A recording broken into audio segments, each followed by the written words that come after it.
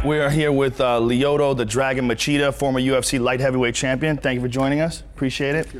Mixed martial arts has gone through a bunch of different changes. Initially, the first big movement was Brazilian Jiu-Jitsu.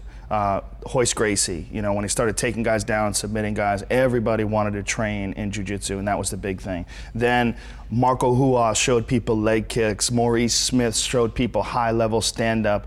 Then, of course, it was Mark Coleman showed people wrestling and ground and pound.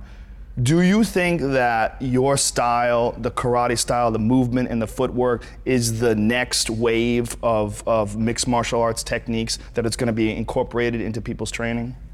Bem, assim, eu acho que, como cada um que você mencionou agora há pouco, né, Royce Gracie, Marco Ruas, Maurício Smith, cada um trouxe uma coisa nova realmente para a luta. Mas eu acho que o esporte está evoluindo tanto, a competitividade é tão grande que num piscar de olho você pode perder uma luta. Então isso significa que, tipo assim, a gente está chegando como se fosse um nível olímpico, né, de competição. Então esse movimento de perna, esse tempo de luta, tudo isso que muitas vezes as pessoas não davam valor, hoje todo mundo está de olho aberto para tudo isso, porque nesse estalar de dedo que você ganha ou perde.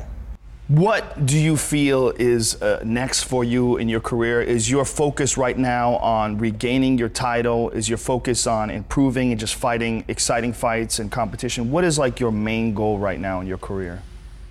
Bem, assim, meu objetivo principal agora é voltar, né? Voltar bem primeiro. E isso no dia a dia eu estou trabalhando, porque você pode ter talento, você pode ter força e tudo, mas o mais importante eu acho que é a determinação do seu caminho. E isso eu tenho na minha cabeça, que eu tenho a determinação para o meu caminho, eu sei o que eu quero, né? Então eu sei que um dia eu vou estar de volta. Eu não sei quando, mas eu sei que eu vou estar de volta no topo da minha categoria como campeão.